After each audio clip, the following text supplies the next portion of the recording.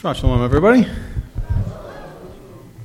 Kind of weird, isn't it? Isn't that weird, though, in the Torah portion, how Abraham gets God down to 10, but he doesn't go any lower? That's strange. He was doing so well. I would have tried to go for 1. But think of it this way. So we know that Abraham's nephew Lot lives in the city. So there's Lot, Lot's wife. Lot has 2 sons. He has 2 married daughters, their husbands, and just 2 unmarried daughters. 10 people. Abraham is pleading for the life of Lot's family. And then the angels go off and try to find him. So that might answer one of your questions there. So it's nice to be back up here again so soon. As usual, I can't get the remote control working. So this week the rabbi is in Florida, and apparently you don't hate the sound of my voice as much as I do. So I will be filling in again. So for those of you who are here for the first time or unfamiliar with our congregation, if Simchat Yisrael was like the Avengers, Rabbi Tony would be Nick Fury, and I would be like that technician who got caught playing Galaga by Iron Man. So today I thought I'd like to do something a little different than I normally do. So I'm going to teach directly from this week's Torah portion. Some days that's easier to do than others. Once we get around Leviticus and Numbers, there are going to be a lot of weeks where we're going to be reading about, guilt offerings and how many ephods of grain are to be placed on an altar. So I thought I'd like to take advantage of it while we're still in the book of Genesis and we're reading the stories of our patriarchs. So as Michael already told you, today's Parsha is Va'era, and it details the middle section of our father Abraham's life. The story of Abraham is divided into 3 different Torah portions: Lech Lecha, Va'era, and Chayei Sarah, detailing from the first time Adonai calls upon Abram to Abraham's death and burial next to his wife Sarah in the field that he purchased, the first plot of land in Israel owned by a Jew. And I was struck by how, while Va'era details the middle portion of Abraham's story, it doesn't take place at the midpoint of his life. Abraham is already 99 years old when our story begins. That's amazing. Abraham is just hitting his stride at an age when most of us, let's just be completely honest, are probably going to be dead. So God first calls upon Abraham when he's 75 years old. I'm amazed by this. There are times in my life when I feel the clock ticking on me. I see myself getting older, like literally. I didn't cut my hair. It just turned gray and brittle and fell out the other night. And, I feel the days slipping through my fingers, and I fear that it's too late for me to become the man that God's called me to be. But then I read something like this, and I see just how great God's mercy is. You're never too old for God to use you for his purpose. It might take 75 years, but if God has a plan for you, he will see that you get that call. There's so much to learn from the life of Abraham. Va'era, detailing the events that took place between his visitation by the 3 angels up to the binding of Isaac, represents, in my opinion, the most momentous times in Abraham's life. This is the middle portion of the epic trilogy that makes up the life of Abraham. This is his Empire Strikes Back, his 2 Towers, his Rocky IV. We've gotten that set up out of the way. I think this is where the action begins. So I'd like for us to take a few minutes today to really look at our Torah portion and see what we can learn from the life of Abraham. So if you want to follow along, we're going to be in Genesis chapter 18. We're going to do a bit of jumping around today in the portion. Normally I'd start at the beginning, but before I do, I want to take a quick detour and look at a really strange conversation that happens between God and Abraham. David already did a wonderful job reading it. I'm not going to do it again. But for some reason, God decides to tell Abraham about his intended destruction of the city of Sodom. So Abraham jumps in and asks, what if there are 50 righteous people in the city? Would you really destroy it even then? God says, no, I won't destroy it if there are 50. And then it basically becomes a bargaining session. Abraham asks, how about 40? God says, I won't destroy it for 40. And that goes on until Abraham reaches 10. And that's basically the conversation. So one really big question comes to my mind when I read this story. Why does God ask Abraham's opinion on the matter? He's God. Couldn't he just decide himself? And it seems like God doesn't even listen to Abraham in the end. God just destroys the city anyway. Why does God ask for Abraham's opinion? Now I have some ideas, but before we can really answer that question, I think we really need to take a look at this Torah portion and see what kind of man Abraham is. So hold on to this question, and we'll come back to it at the end. So this week's Parsha is full of some of my favorite Abraham stories. Unfortunately, we don't have time to get to every story, so we're just going to focus on chapter 18 today. So let's start at the beginning. It's one of the most famous scenes in the Bible. Abraham is sitting at the entrance to his tent in the heat of the day when 3 strangers pass by. He urges them to take rest and take some food. The text calls them men. They are, in fact, angels coming to tell Sarah that she will have a child. Now, this is an interesting scene to me. Abraham is lauded throughout Jewish history for his hospitality. He's generally considered the paragon of generosity and kindness, chesed, towards strangers. One of the enduring symbols of Abraham's life is the chuppah, a tent open on all 4 sides. Tradition teaches us that Abraham would set up his tent at crossroads so that any traveler passing by in any direction would be able to stop and enjoy the comforts of his home.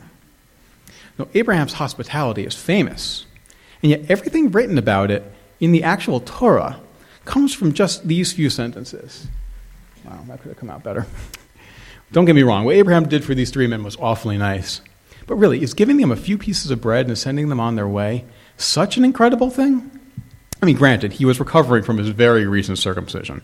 I can't imagine I'd be in a very welcoming mood after that, but still. Was this so great that Abraham should forever be known as the icon of hospitality? What are we missing here? What did Abraham do here that was so remarkable? Now, linguistics is not my strong suit. Normally, I would never try to teach on it, but I just found this so interesting. What makes this story, which you cannot read up here, it's why you'll need your Bibles. What makes this story so unique is revealed in how the word Adonai is translated in the text. Now, Adonai can have 2 possible meanings. It could mean God, or it could mean my lords or sirs, a title of respect and deference. Which way we translate it changes the very nature of this encounter with the 3 strangers. So hold on, this is where it gets complicated. Now, every translation agrees that the first, Adonai, means Lord God. I hope you can read that. Now, Adonai appeared to him by the oaks of Mamre while he was sitting in the tent. God was coming to visit Abraham. We all agree on this. What many translators disagree on is the meaning of the second Adonai. I have it highlighted there. When he lifted up his eyes and looked, behold, 3 men were standing opposite him. And he saw them, and he ran from the tent toward to meet them and bowed himself to the earth and said, Adonai, if I now have found favor in your sight, please do not pass your servant by. Please let a little water be brought to wash your feet and rest yourself under the tree. Now, a great many Bibles translate this Adonai to mean sirs. So, you don't have to read it again. Sirs, if I have found favor in your sight, please do not pass your servant by. If this is the case, then Abraham is simply greeting guests while he's hanging out, doing not much else that day. Again, very nice gesture. Nothing astounding, though. However, that is not the way Judaism has ruled that we translate this passage. In any Jewish translation, that second Adonai is translated as Lord God. So now it goes, Lord God, if I have now found favor in your sight, please not pass your servant by. This doesn't seem like a big deal at first, but think about the implications of this. This translation suggests that Abraham interrupted God as he was about to speak and asked him to wait while he attended to his guests. This is how tradition ruled that the passage should be read. The Lord appeared to Abraham. He looked up and saw 3 men standing over him. On seeing them, he hurried from his tent door to meet them and bowed down. Turning to God, he said, My God, if I have found favor in your sight, do not leave your servant. Please wait until I've given hospitality to these men. Then he turns to the men. Let me send for some water so you can bathe your feet. Abraham basically did the equivalent of picking up his cell phone while God was talking to him, saying, hold on, I got to take this. This interpretation has become the basis for a principle in Judaism. Greater is hospitality than receiving the divine presence. Faced with a choice between listening to God and offering hospitality to what at least seemed to be human beings, Abraham chose hospitality. And God was okay with it. He acceded to Abraham's request and waited while Abraham took care of the guests before continuing his conversation with him. Is this even a good thing, though? Isn't it at least a little disrespectful, if not downright heretical, to put the needs of human beings before the presence of God? What this passage is telling us, though, is something incredibly profound. Think about the world that Abraham lived in. Tradition teaches us that Abraham's own father was an idol maker. The people of his time worshipped the sun, the stars, the forces of nature as God. But Abraham knew that God is not in nature, but beyond nature. He knew that there was only one thing in the universe on which he has set his image: us. Abraham knew that to live the life of faith is to see the face of God in every human being. It's easy to receive the divine presence when God appears as God. What is difficult is to sense the divine presence when it comes disguised as three strangers. That was Abraham's greatness in chesed, in kindness and hospitality. He knew that serving God and offering hospitality to strangers were not two things, but one. Abraham teaches us that we honor God by honoring each other. This is chesed, kindness. So Abraham's hospitality comes right back into play in the next scene. After the three angels depart, God and Abraham have their famous conversation about justice that David read for us. And this speech is remarkable in itself. And we'll take a closer look at it in a few minutes. But before we do, I want to introduce a big fancy college boy word: juxtaposition. This is one of my favorite words. I don't know why. I think I just like words that start with the letter J, like my name. Juxtaposition is two things being seen or placed close together with contrasting effect. The rabbis teach that the Torah is a perfect document and that every letter is perfectly in place and has a purpose to it.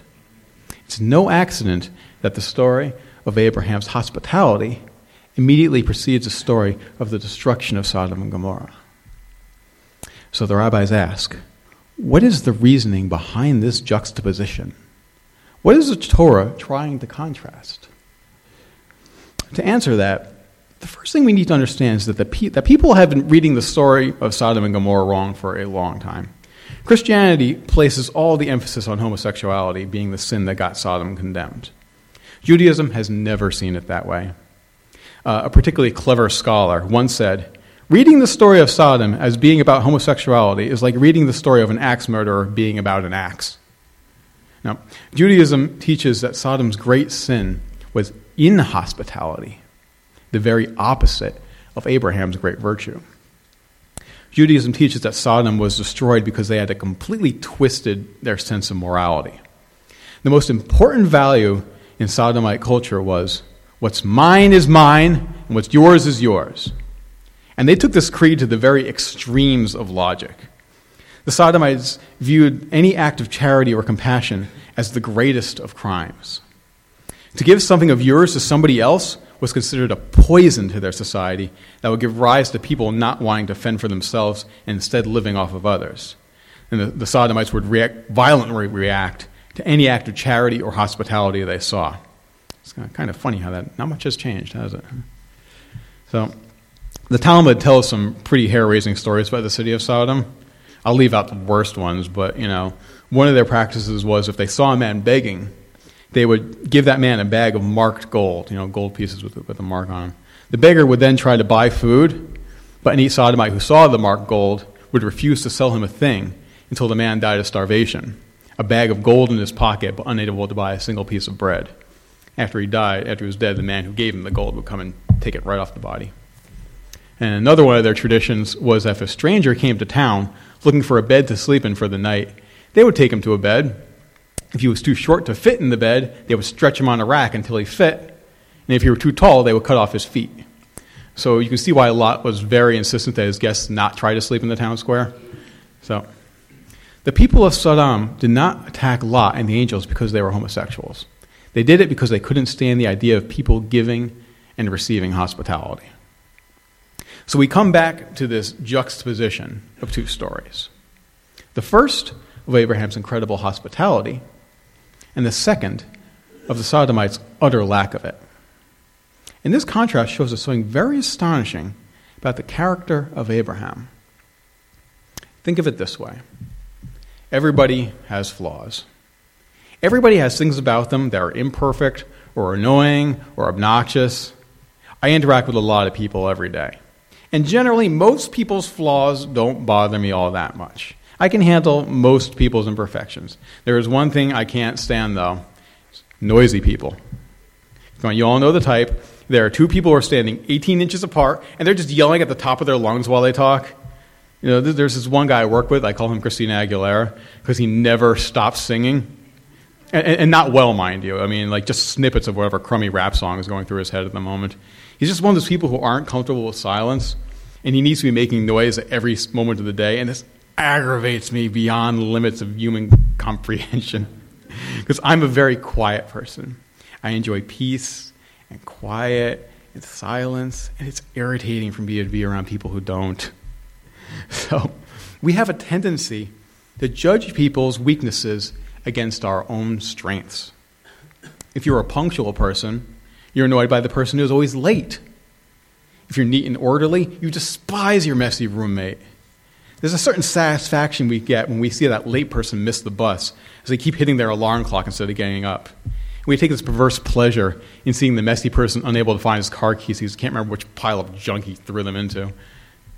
So if I am strong in one area, that gives me license to judge people who fail to live up to my standards. But that's not how Abraham sees it. The Sodomites had nothing but hatred and disgust for a value that Abraham held in the highest esteem. You would think that when God tells them about the impending doom of the city, Abraham would say, "Good, getting what they deserve." But instead, upon hearing the news, rather than feeling self-righteous or justified, Abraham is moved to compassion towards these people who embody everything that he is against.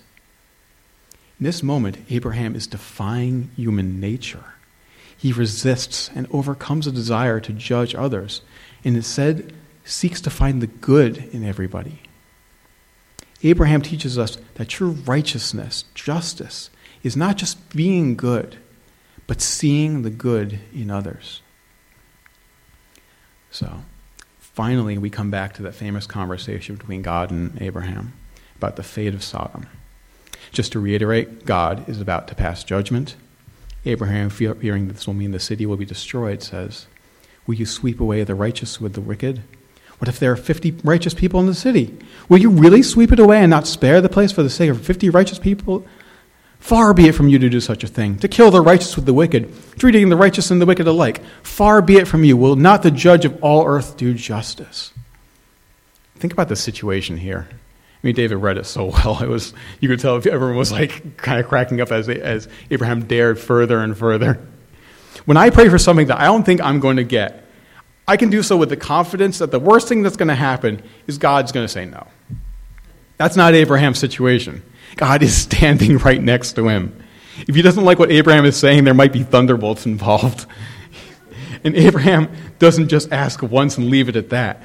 He pesters God half a dozen times about it. This guy's got chutzpah to do this. This conversation marks the first time that a human being challenges God himself. What right does Abraham have to challenge the will of God? Now, the answer, of course, goes right back to the question I asked in the beginning.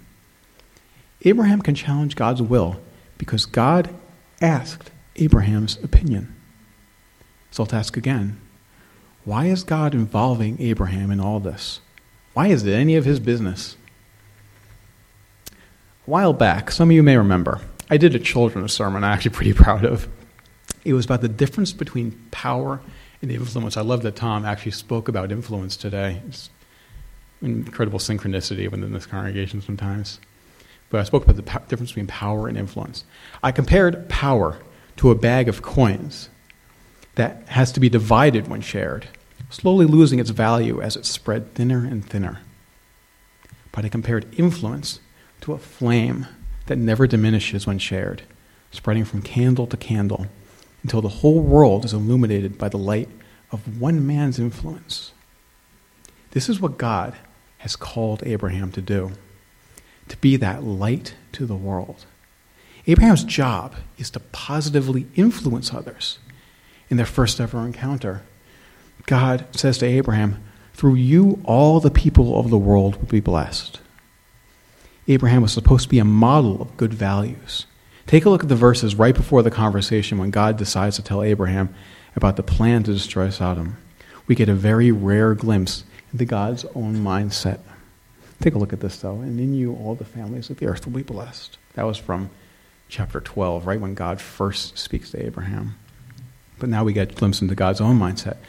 And God said to himself, it seems, "Can I hide what I'm doing from Abraham?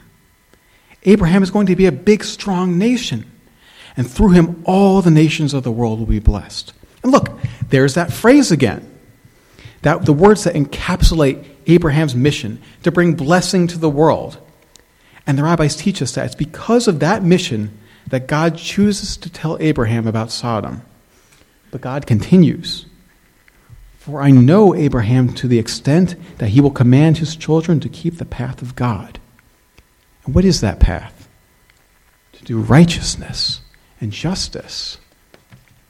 Look what's going on here. For the first time, we are finally getting a sense of what Abraham's mission is.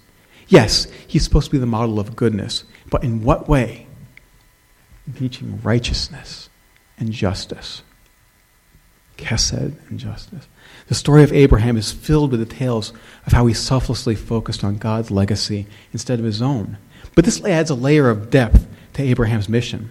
Selflessness isn't just about focusing on God. It's about focusing on other people too. It's about doing and teaching righteousness and justice and human relationships as well. And because of that mission, God chooses to engage Abraham in the conversation. It seems that God wants to teach Abraham something about his mission, about the power of influence. Abraham is confronted with the possible destruction of Sodom, and he's forced to consider what might save them. And he quickly realizes that the fate of the city rests on the shoulders of the righteous, whose job it is to teach the qualities of justice and kindness. So Abraham dares to ask, "God, what if there are 50 righteous people in the city? Doesn't that show that there's potential for larger change?" And God says, "Yes, exactly." This story shows us a beautiful, teachable moment. God's willingness to save a whole city because of the potential of influencers shows Abraham the power of his own potential to be a positive force of goodness to those around him. The book of Genesis, up to this point, tells us a story of how, after a succession of failures on the part of mankind, God creates a plan C. God chose Abraham to bring blessing on the rest of the world.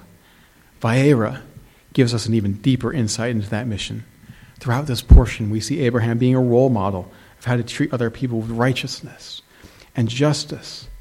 And now we see God teaching Abraham about his responsibility to teach others to be kind and just too. Justice, kindness towards others, the focus on the relationship with God, these are the essential values that will appear as we continue to read through the Torah. And these are the values that our father Abraham teaches us to us even today. We are called to be ambassadors of these values through the promise that God made to Abraham and the great nation that God has established through him. Let us pray that we are up to the task and we can share the light of Abraham's influence with the world. Thank you, everyone.